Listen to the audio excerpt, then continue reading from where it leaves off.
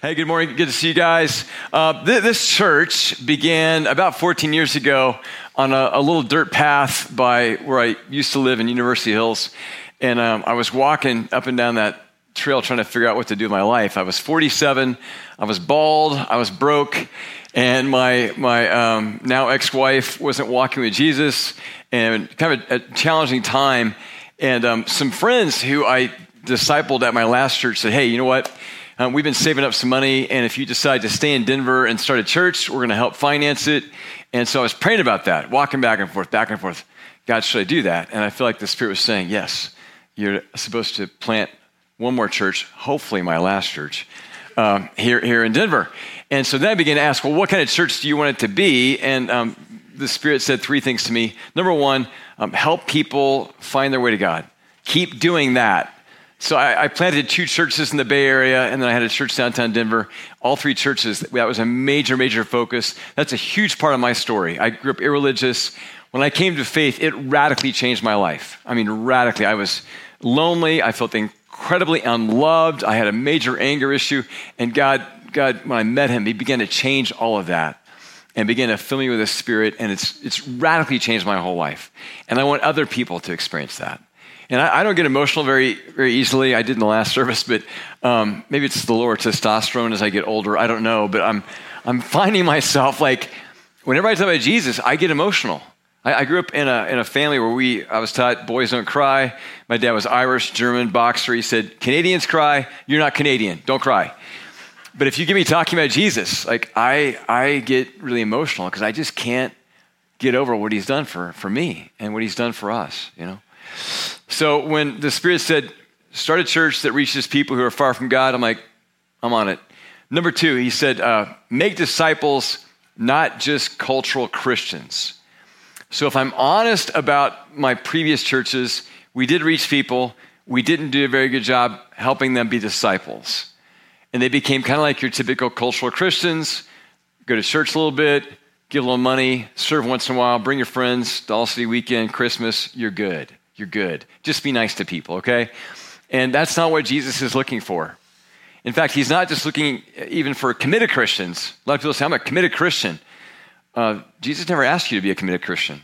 Committed Christian means you're still in control. Like you have a workout program, you're in control. You're committed to it, but you can control it. Jesus wants surrendered followers. You know you're surrendered if someone comes up to you and puts a gun to your head and says, give me your wallet. What do? You give that person your wallet. You just lost control. When you give your life to Jesus, he's King Jesus. He's not just Savior, he's King. We give up control and we say, whatever you want to do with my life is yours. My thoughts, my dreams, my to-do list, everything is yours. Jesus said, make those types of disciples. Big gulp, okay, I'll do my best. And the last thing he said to me was plant churches, not just plant a church, but plant churches. And so since we began, if you're new to Restoration, we've started 46 churches, or we've helped start 46. 40 are still going strong. Okay, we've lost 6.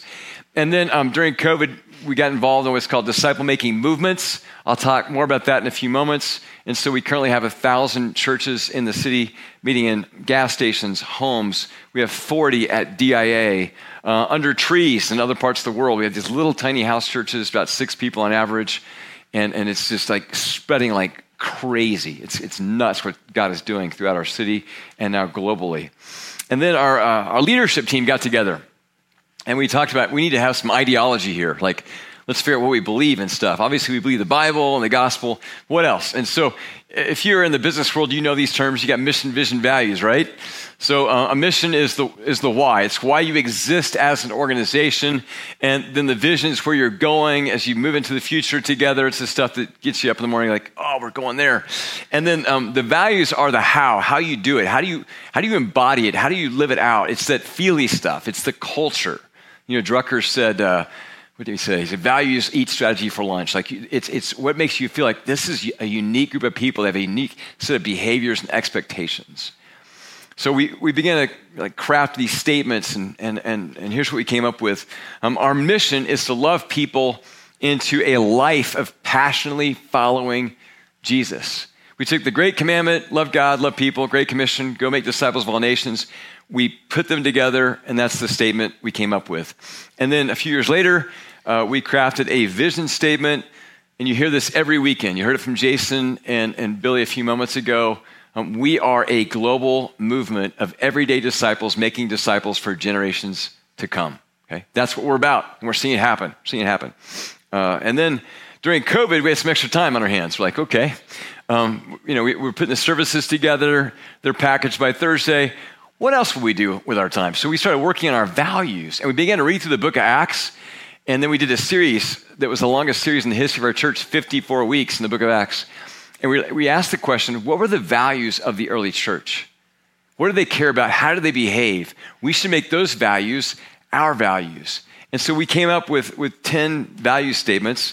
And we're going to begin a 2-week series today. And then in 3 weeks, Jason Soderstrom, our lead pastor, will do the second half. So I'm doing 5 values. He's doing 5 values. Sandwiched in between is All City Sunday, where we're just going to party our brains out, okay, and have a lot of fun, right? All right, so here's the 5 values that I'm going to talk about today. Here we go. We raise the sails, but the Spirit provides the wind, okay? We pray first. We're a praying church. We practice obedience-based discipleship. We don't just welcome people, we connect to each other, and we do whatever it takes to see people know God. Those are the 5 values I'm going to share with today. These are all in your message notes in your app. Why should you even care? 2 reasons. If you're exploring our church, you deserve to know what we're about. You deserve to know what we expect of people who make this their church. And man, all kinds of churches for all kinds of people. We've helped start a bunch of churches throughout the Front Range. And if you want, if you don't like our church, we'll help you find one that really fits you, okay? But you deserve to know what you're signing up for. Not that we have membership, but if you get involved, you deserve to know what we're about and what we hope you will be, like the kind of behaviors and habits we hope that you will develop. The second reason this series is really important is because these are not our values, like we just pull them out of the air. We actually got these from the Bible. These are kingdom of God values. And if we're going to experience the kingdom of God, and then Jesus has to be king, and we have to make his values our values. And so as we read the New Testament, we believe these are values that Jesus has, and we want to experience more of him. Amen? Somebody? So that's why these also really matter. We want you to experience more of the kingdom of God now, not just in the future. And if you make these values yours, you will experience more of the kingdom of God. So one more thing that's really important for you to know about our church before I jump into these 5 values is that we are a church that runs on 2 tracks, kind of like railroad tracks, going side by side, parallel. We have a come and see track and a go and tell track. Come and see, go and tell. And this is kind of unique. The come and see part isn't, the go and tell part is. So in John chapter 1, and by the way, in 3 weeks, we're starting a new series of messages on the Gospel of John, 21 chapters, 21 weeks. In John chapter 1, Andrew meets Jesus and starts to follow Jesus. And then he goes and finds Peter, and he says, Peter, I think I found the Messiah. I think I found the guy that we've been waiting for as a country for a few thousand years. Come and see who I found. See for yourself. And then a little later, Philip begins to follow Jesus, and he goes to a friend of his, Nathaniel. He says, hey, I think I have found the Messiah. Come and see. Come and check him out for yourself. This is what we do on the weekends. We gather, we love each other, we care for each other, we grow here, we get fed from the Word of God. But we also invite our friends. We say, hey, come and see. Because when people come here who aren't following Jesus, they experience the love of God in this place and on the porch. And then we begin to worship, and we hear God speak to us through the Word. And it's like the Spirit shows up, and people leave here going, I think I experienced something that I can't quite put words to, but I think it just might have been Jesus. Okay. So we do all the things that you would expect a come and see church to do in the Western world. We got a building. We don't have a parking lot. Sorry, it's Denver, okay? It's expensive. We've got a budget. We've got a band. We've got a leadership team. We got kids upstairs. My kids are upstairs. If you want to serve around here, that's the most important ministry, okay? They're the future. We even have a hazer. We have this smoke that comes out of here, this place. It's It helps you see the lights better, but it represents the Holy Spirit. And even in churches where the Spirit left the building a decade ago, you got to have a hazer, or you're just not a legit church in the Western world. So we get all the things that you would expect of a church in the Western world. We do this. And so we have a come and see track. We also have a go and tell track. And this is where we're kind of different. We call the go and tell side of the church a disciple-making movement. It's a movement of God that's happening. And we learned this reading the book of Acts. They met in the temple, but they also met in the marketplace, and they met in their homes, and people just went out, and they were contagious. And this movement exploded long before there were any buildings, which didn't come along until the 4th century. They were making disciples who made disciples. Let me kind of explain what that looks like. A little diagram, please. So let's say this is Restoration Robert. We'll talk more about him in a little bit. And Robert, he comes to faith, he starts growing, and he wants his friends to know Jesus. But we live in the Western post-Christian culture that we find ourselves in. A lot of people are not interested in Jesus. You know this. And they're certainly not interested in anything called Christianity or the church. And so Robert spends a lot of time sharing with a lot of people, but eventually, because he's faithful and he doesn't give up, and because he knows it's his Father's heart that everyone would know the love of God, and that everyone would spend eternity with Jesus. He keeps trying, he keeps sowing, he keeps sharing his story and God's story, and 3 of his friends come to faith. And then he begins to pour into them, and he teaches them how to read the Bible and how to pray, and he tries to get them to share with their friends. And these 3 guys are faithful, they do the same thing, and so they keep reaching people. And in a couple of years, just a regular, everyday disciple like Robert could have 40 disciples and 4 generations of disciples. You get lots of strands of 4 generations of disciples, you have a movement. We have a movement in Denver. We have 1 strand of disciples that's 17 generations deep. Is that incredible? Now, you don't see it here. You see parts of it here, but you see it. If you go around the city, I can take you to places where you'll see these churches meeting. The average simple church in our movement right now is led by about a 35-year-old Indian woman who speaks 2 or 3 languages. She reaches her friends at her gas station or out at the airport, and they meet during coffee breaks, or they meet at the airport at McDonald's, or they're in a meat packing plant, and they get together when they get a break, and they do church together in a car, a bus stop, wherever they can. That's what the average simple church that we have looks like in our city. All right? So we're running these 2 tracks like all the time. The thing these 2 tracks have in common is they both have the same values. And so they're not competing with each other, they're complementing each other. It's our values that create this complementary nature between the come and see church as we know it in the Western world and the go and tell, the movement that we're part of in our city that has been reaching thousands of people, okay? So value number 1, you guys ready? Come on. Value number 1, we raise the sails and the Spirit provides the wind. Acts chapter 2, verses 1 through 2, verse 4. When the day of Pentecost came, they were all together in one place. Suddenly a sound like the blowing of a violent wind came from heaven and filled the whole house where they were sitting. All of them were filled with the Holy Spirit. If you've ever read the book of Acts, like we did for 54 weeks as a church, you can't help but going, all this cool stuff keeps happening. Like people's friends are coming to faith. This movement's spreading like crazy. People are healed. Dead people are raised from the dead. Blind people see. People learn languages so they can communicate with other people groups faster than Neo learned Kung Fu in the Matrix. Like just crazy, like miraculous stuff happening all the time. And you can't help but to read and go, why is it I don't see more of that? How come we don't see more of these miraculous things happening here in the Western world? The answer is they have the wind of the Spirit behind them. They were moving. They were moving in the Spirit, not their flesh, not their own strength, because they were surrendered to the Spirit. Any Kansans in the room? We have from Kansas here. Oh, we got some Kansas. Shout out for Kansas. Cool. So Kansas is known for 2 things, basketball and wind. Basketball and wind, okay? So we have pretty good basketball teams there. Any Jayhawks in the room? Got a few Jayhawks. Come on. So the one time of the year my wife and I don't get along is March because she went to Iowa State. She's a Cyclone. I was pledging to be in a fraternity at KU, decided last minute to go to another school to run. But I'm a big Jayhawk fan, okay? So we have conflict. So Kansas, great basketball teams. The other thing that Kansas, though, is known for is really strong, consistent wind. And when I ran track in high school, I'd run a race, and you could be like on the backstretch, and you could be like world record pace because you got like an 80 mile per hour wind at your back, and you're just, and then you could like get in the home stretch, and you're like a sloth because you're hitting that headwind, and you're just like, And that's the way it is with the Spirit.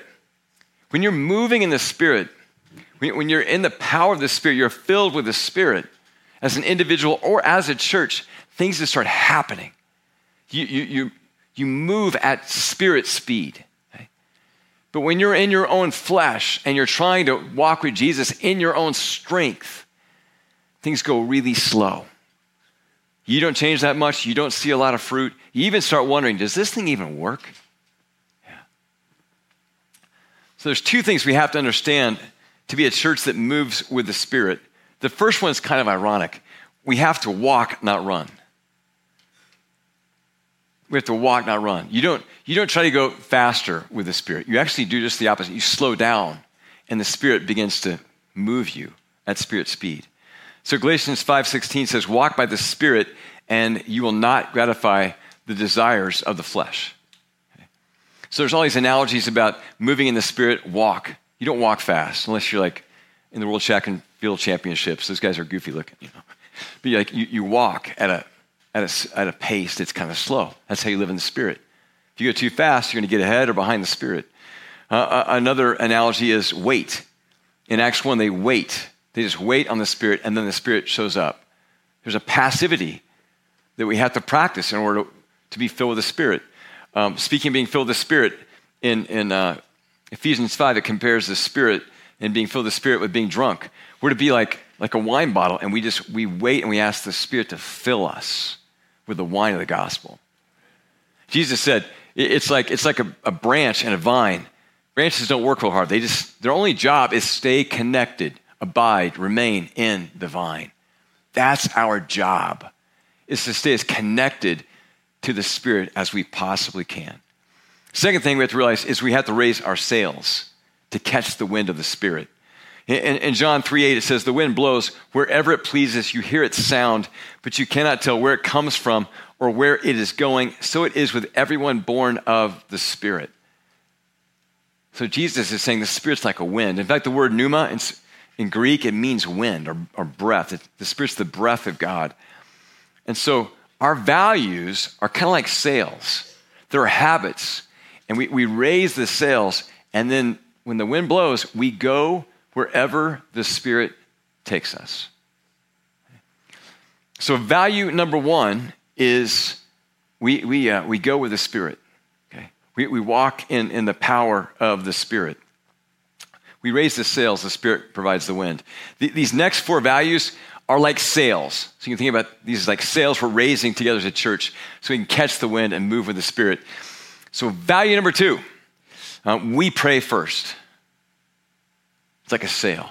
When you pray, you're opening yourself up to the leadership and the guidance of the Holy Spirit. So Acts chapter 2, they're waiting, they're praying. All of a sudden, Pentecost happens. The Spirit shows up. They go outside. 3,000 people join the church that day and begin to follow Jesus as his disciples. So how do we do this at Restoration? On the Come and See track, we gather here on the weekends. We do 2 songs at the beginning of the service. You guys didn't know that because you're never here.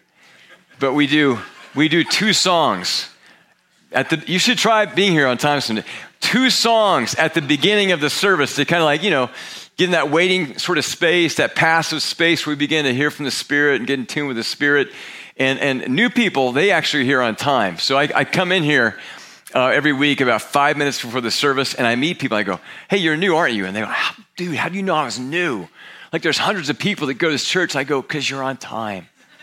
You're here. But next week, if you come back, you'll be late like everyone else. Okay? So we do 2 songs at the beginning of the service to kind of begin to prepare ourselves to move with the Spirit during the service. Then we do a message like this one, and we get into the Word of God. And the breath of the Spirit is in the Word of God. The Spirit's in these texts that we read, these ancient texts, and we listen. And then we pray at the end of the message, and we'll do that in a few minutes. We listen. And then we do communion, and we start to pray some more. And then we do 2 songs, and by now we're kind of there, and we begin to worship. And God inhabits the praises of his people, and we begin to experience God. And we pray here because the first day of the week, according to the Christian way of thinking about a week, is Sunday. And then we go out there, and we go and tell. But we prayed here first.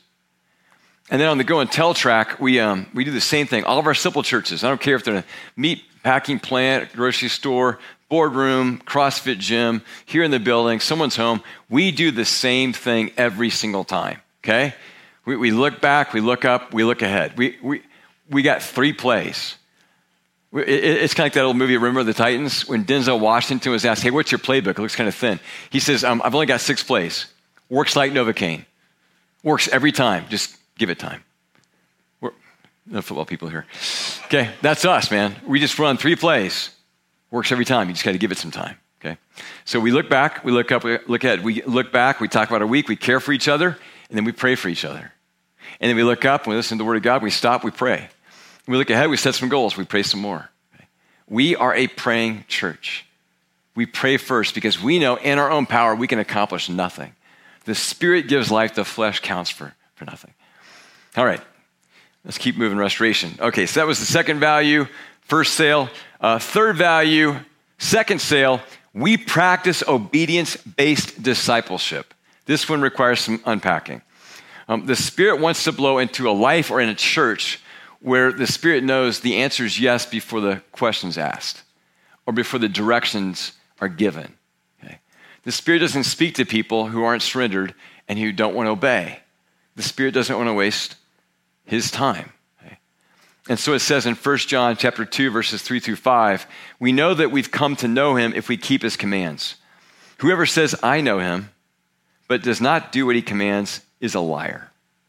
Let that sink in. And that truth is not in that person. But if anyone obeys his word, love for God is truly made complete in them. This is how we know we are in him.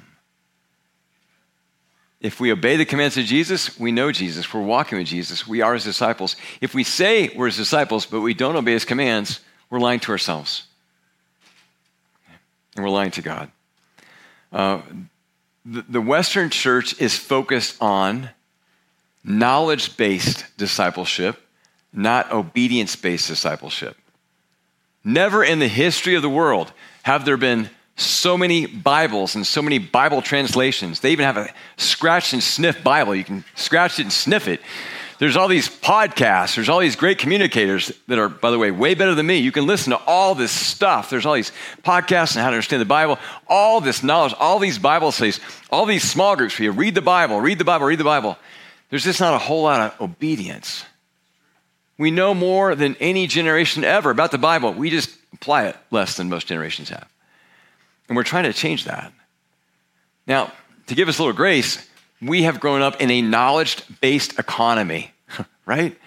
We have the strongest economy in the history of the world, and it's based on knowledge. And we're taught from the time we're little tiny kids, knowledge is power. Go to school, kids. Learn. And so we think that if we know, we grow. I just need to know more, and I'll grow. But in the scriptures, we're taught is that if we obey, we grow. You don't grow from just knowing. You don't grow until you obey and you seek to actually apply what God's saying to you in the scriptures. This is so important for us to understand. Now, that doesn't mean that knowledge isn't important. In the prophets, it says, my people die for lack of knowledge. It's important to know what the Bible says and to read it. Our most fruitful disciples, the kind of people around here that have friends who go, man, something is different about you. What happened in your life? The people in our church that are actually seeing their friends come to faith and are beginning to see multiplication. Those people eat the Bible. Like they're just reading it voraciously. Breakfast, lunch, and dinner, man. They're posting like scripture memory verses on their dash and on their mirrors in the bathrooms and stuff. They're reading on average, from what I can tell, like around 25 chapters a week. But they're not just reading it to know it. They're reading it to live it. They let the Spirit speak to them so they can move with the wind of the Spirit. And so on the Come and See track, we do messages, and at the end of the message, we kind of go, okay, time out for a few moments. Let's take a breath. Let's listen to what the Spirit's saying to us, and let's go do something with it. Right? And then in our simple churches, after we read the scriptures together, we talk about it and try to understand it, and then we make these I will statements.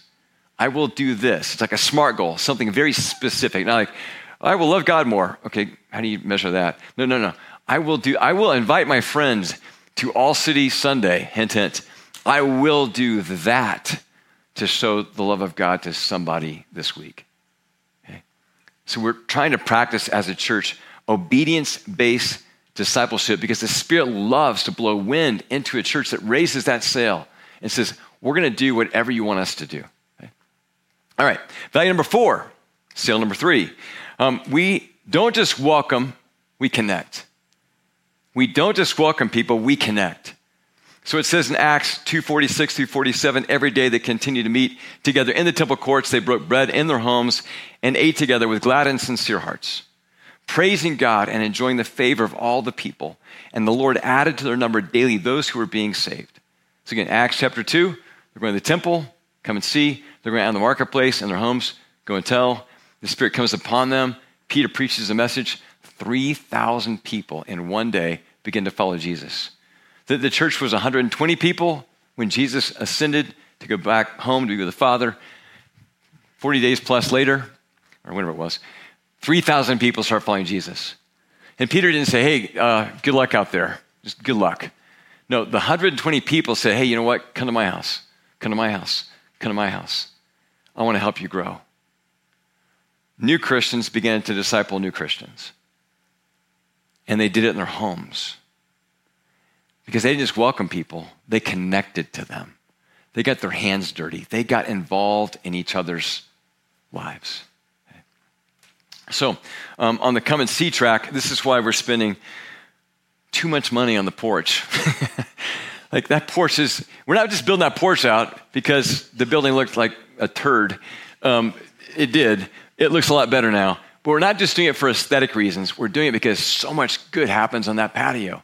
That's where we're investing so much money on that patio. Just go out there sometime, and if you hang out for a while, you're going to see amazing things happen on the porch. Just watch. You'll see people laughing. You'll see people crying. You'll see people praying for each other. We've seen healings out there.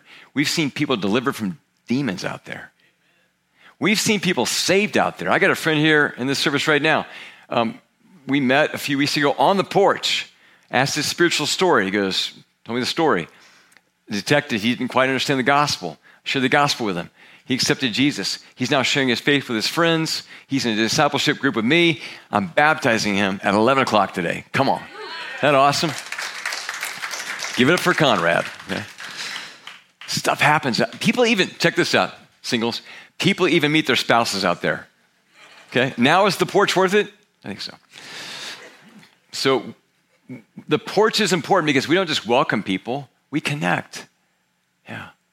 You know, our culture says that tolerance is the value you should embrace. You can tolerate people, not love them. We go way beyond tolerance. We want to connect and love people, and we get dirty. We get in each other's lives. On the go and tell side of things, we do this in gyms, the marketplace. Our parents are super busy, kids in sports. We do on the sidelines. We don't just stand there going, yeah, how's your son doing? My son's doing better. We actually meet the other parents. We engage them. Ski lifts. We don't just welcome people out there. We connect with people out there. So I'm going to share a story of a woman. I'll call her Jessica. She goes to our church. Jessica, not her real name, works for a large outdoor retailing company. That could be a lot of companies in Denver. And she's been like trying to meet people there since she moved here. And she's discovered what a lot of us have discovered in the marketplace. People in Denver aren't often very open to Jesus, and certainly anything attached to the word church. And so a lot of resistance as she's been meeting people and shares that she goes to church and that she loves Jesus. And so she's in my simple church, and she told us, hey, we're going to do a company camp out, kind of a glamp out, catered food and stuff. I'm kind of nervous about this, but it's a chance for me to connect more deeply with some of my fellow employees. And so we said, we're going to pray for you, because we only pray for each other in our churches. We pray for the people we're trying to reach and disciple. And she even took a picture of she and 3 of the women she works with and sent it to us. We're praying. And she had like the coolest conversations. So in one of our conversations, one of the women said, you're not like Baptist, are you? Like, I hope you're not Baptist, because Baptist people don't like gay people. Yeah.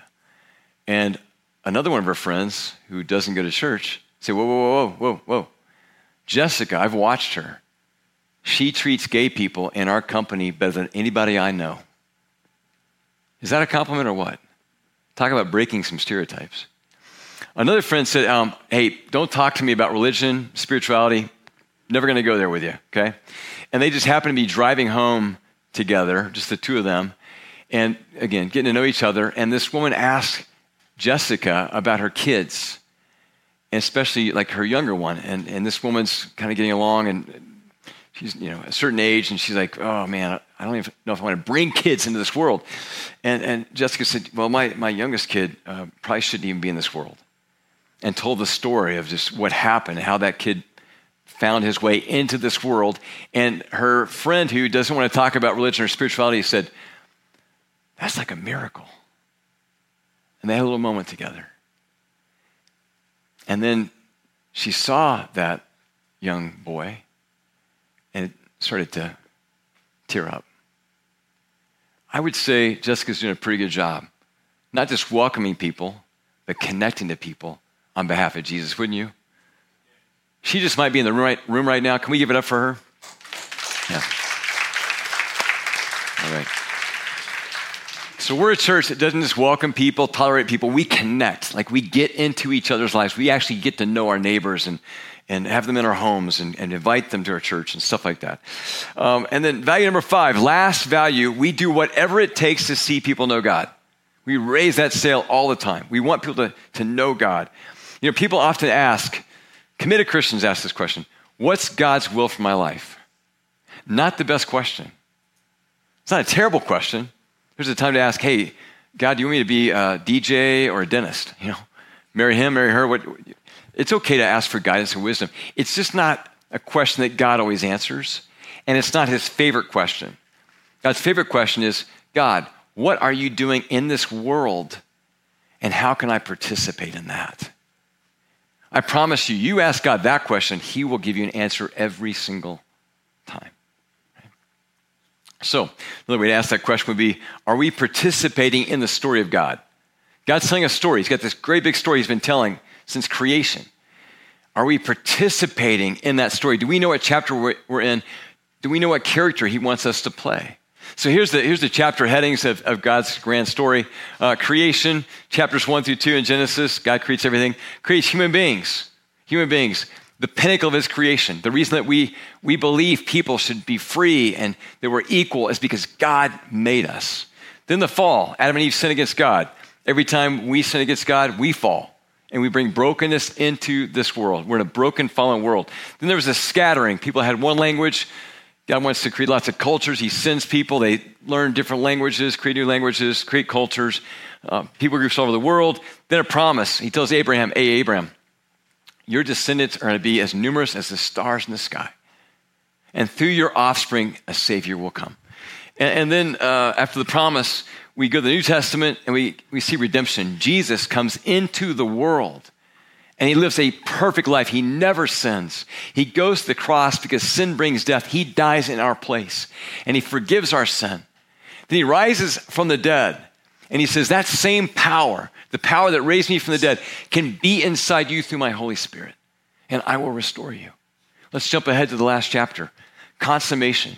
What that means is Jesus is going to complete what he began. There'll be another resurrection. There's going to be another restoration. He will restore all things. None of our pain will be wasted.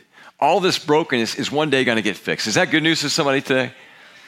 We are in this chapter, commission. We exist between redemption and consummation. Hey, commission, the Great Commission. Go make disciples. That's our job. That's why it's our mission as a church. That's why every disciple has to embrace that mission and make it their mission. And Jesus isn't coming back until that mission is accomplished. It says in Matthew 24:14, this gospel of the kingdom will be preached in the whole world as a testimony to all nations, and then the end will come. The word there for nations, it's ethne. It's a people group.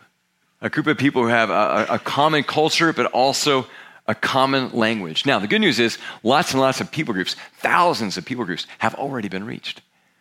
But there's over 7,000 people groups that haven't been reached. So I go to India about twice a year now. You can be driving from one village to the next village. You get to this next village, and it's a totally different people group, different language, or at least a different dialect, different culture. Half of the unreached people groups in the world today are in India, which is why we've been so focused on India. Not the only place we're focused. We just sent teams this summer to the Middle East. We're focused over there because there's lots of unreached people groups there. But India is just incredibly strategic. Now, Restoration, here's the cool thing. Currently, we are reaching 15 unreached people groups with the gospel, making disciples, and starting churches in India. Is that cool or what? Yeah, maybe we clap for that one too. Okay. There's always one clapper. It starts somewhere. Thank you for doing that. And I believe we're going to reach many, many more in the years to come, which brings me to my new job. I've been trying to figure out my job. So if you're new, I was lead pastor. I started this church. Jason, who was up here earlier, he's the lead pastor. I'm the founding pastor. And so I've been kind of crafting my job description. So here's what it looks like as of today. Here's how I allocate my energy. 25% of my energy is right here. I speak. I'm on the teaching team. Jason and I talk about every day, once or twice. Sometimes we talk about the church. Most of the time we talk about hunting. But we do strategy together. And I coach our team sometimes. And I'm just trying to stay relevant. If they just need me to like lick stamps for mailers, I just do whatever they tell me to do, okay? And then 25% of my time is disciple-making movement work locally and in the U.S. And so I've got lots of coaching groups. I coach pastors and raise money for churches to start and stuff like that. But I'm moving towards 50% of my energy focused on disciple-making movements, reaching unreached people groups globally. So we got a team in India. I coach that team every week. We're starting other teams in other nations, and we're trying to expand our team in India. And I was with them in Indonesia a few weeks ago. That's where most of my energy is beginning to move. I plan to stay here, God willing, forever. And I plan to keep doing movement locally, and I want to see movement happen in the West. But it's just super strategic to put energy into reaching unreached people groups. Why? Jesus said, I'm not coming back until every nation, tribe, and language has been reached. And it says in 2 Peter 3:12, look forward to the day of God, meaning the return of Jesus, and speed its coming. If we're going to speed its coming as a church, we have to reach these unreached people groups that have never heard of the love of God made manifest in Jesus Christ. We're going to continue to do that until there is no place left in this world that hasn't heard about the love of God. So those, my friends, are our 5 core values. We raise the sails, and we let the Spirit provide the wind. We pray first. We practice obedience-based discipleship. We don't just welcome, we connect, and we do whatever it takes to see people know God. Now, I want to talk about what this looks like in the life of an everyday disciple here at Restoration. So let me introduce you to Restoration Robert. Fictitious character. Ladies, I can't introduce you to him, but he's a kind of a good-looking guy. So Robert moved here from California, let's say a year ago. I'm making this stuff up as I go. And he's got a beard that says, hey, I'm kind of dangerous, but I'm also approachable, ladies. Not the full 300 beard, but he's got the beard. He got the flannel shirt. And then he realized, man, it's all about sports here. He's got a closet now that looks like REI. He's got all these, boards and, gear and stuff. And so he's fully embracing the lifestyle. He moved here from California because Denver's weird, but California's weirder, and he wanted to come here for the lifestyle. And so he loves the lifestyle. So when he got here, man, he just threw himself into sports, loves craft beer. He was down in about a keg a week, before he came to faith. And now he's down to a 6-pack, and loved the dope. Like he was like smoking a J every day. Now he's down to 1 J a week. So we celebrate progress here. Okay, so he's only drinking a little bit, and only smoking a little bit. So we're moving. Like we got growth here. And then he's become a part of the church. He's in a simple church, and the culture is getting in him. The DNA of this church, these values are starting to become his values. All right? So let's talk about what a typical day for Restoration Robert looks like. He gets up in the morning. He's a Gen Zer. He has to do a pour over. Because brewed coffee is not good enough for Gen Zers. Okay? He does his pour over.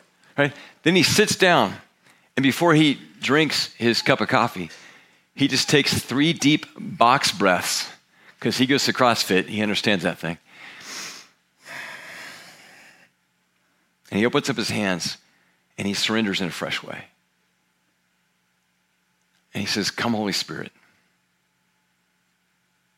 Blow your wind into my life. Everything I have is yours. My thoughts, my to-do list, my job, everything is yours. Wherever you want to take me today, I'm yours." And why does he do that? Because he knows in his own power, he can do nothing of any kind of eternal consequence. And so he's waiting on the Spirit. And then he starts raising some sails, okay?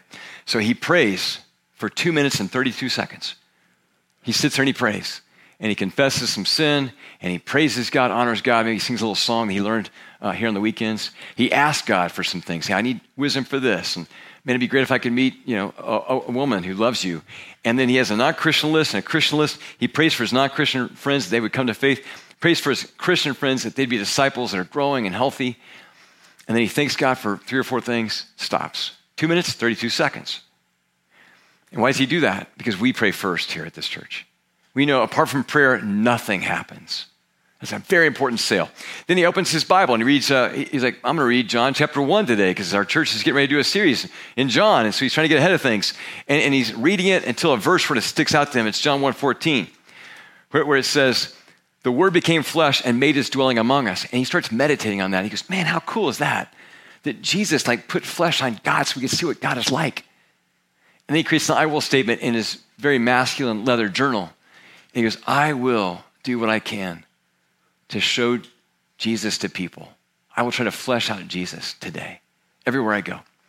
Closes his Bible. It's been about 20 minutes, drinks the rest of his coffee, goes to CrossFit. Before he does, he takes a picture of himself going to CrossFit because it's like a universal thing. If you do CrossFit, you want everyone to know you do CrossFit. It's like the opposite of Fight Club. So he's taking a picture, then he gets in his car and he goes to his CrossFit gym. And as he's going in, he runs into Jacked Up Joe, the CrossFit guy. And he's just finished a WOD. He goes, dude, what's the WOD today? He goes, it's Murph, bro. He goes, it was a suffer fest, because that's like, And he goes, I just set a PR in Murph. He goes, oh, bro, that's incredible. And as he's talking to Jacked Up Joe, he senses the Spirit wants to engage him. Don't just welcome him. Don't just high five. Like, really connect to him. And he goes, hey, man. He said to him, he goes, we got this event going on this next weekend at our church. It's called All City Weekend, South High School. And I know Sunday's your cheat day. And we're going to have like ice cream trucks, In-N-Out burgers. And as he's talking about it, because it's connected to the word church, he's like, he just reads the body language. Like, Jacked Up Joe's not so sure he wants to go to anything connected to a church. And so he's like, oh, Holy Spirit, help me. And then he pulls out his phone. He goes, hey, before you say no. And he introduces Jacked Up Joe to Smoking Hot Samantha on his Instagram feed that goes to Restoration, also a fictitious character, okay? And he goes, listen, bro, if you come, I will introduce you to her. Why does he do this? Because we do whatever it takes, even right on the edge of lust, to see people know God. Are you with me? Okay. That is a day in the life of Restoration Robert.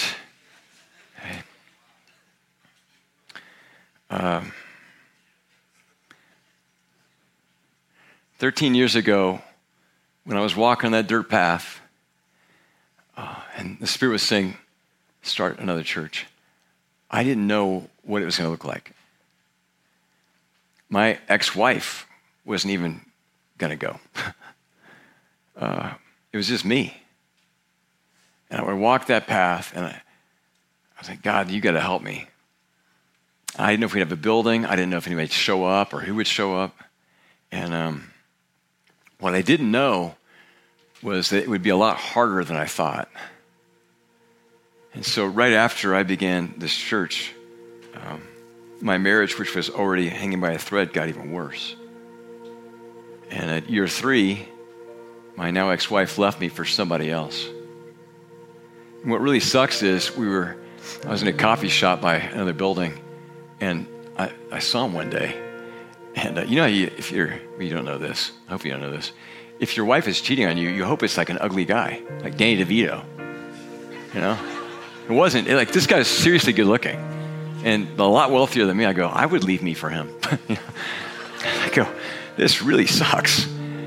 And so that happened.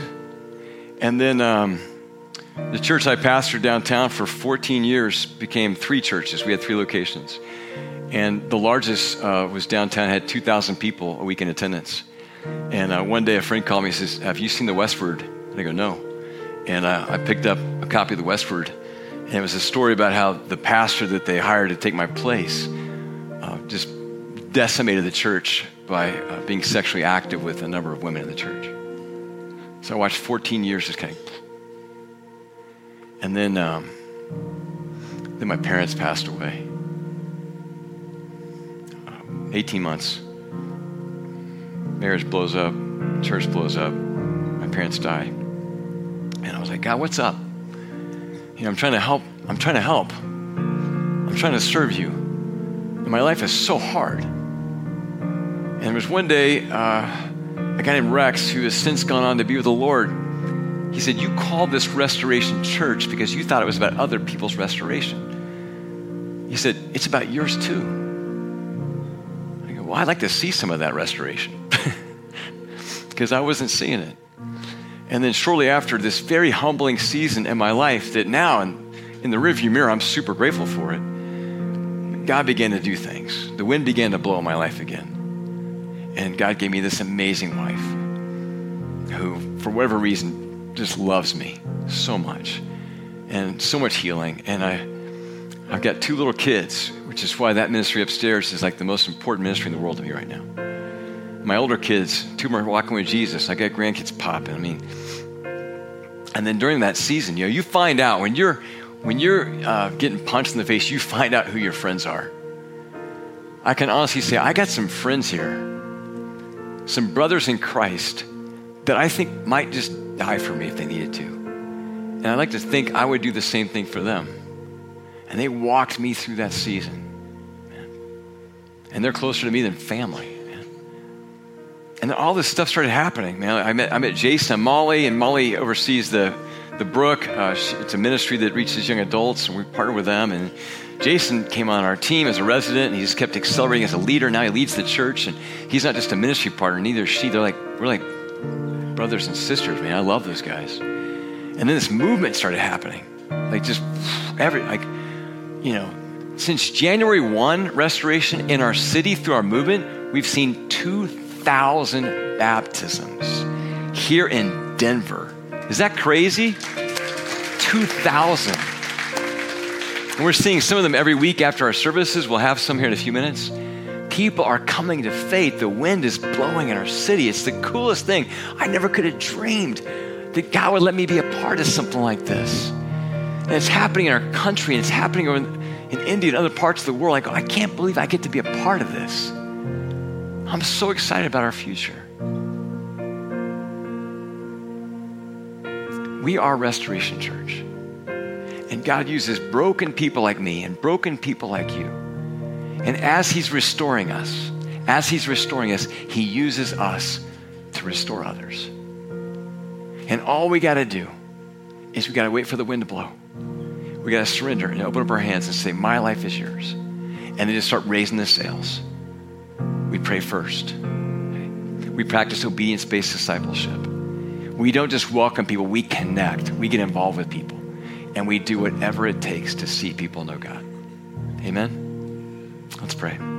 If you would bow your heads for just a moment and take some time and listen to the Spirit and ask the Spirit, where do you want to blow right now in me? Where do you want to take me? Maybe it is inviting someone next week. Maybe it's your prayer life.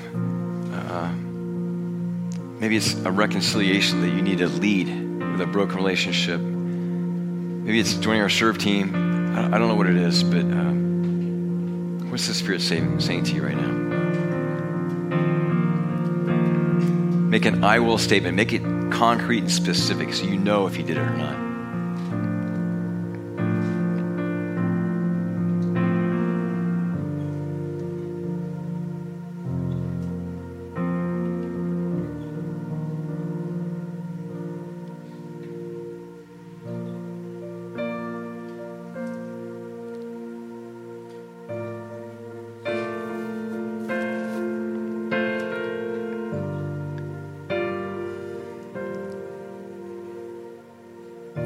Jesus, we thank you.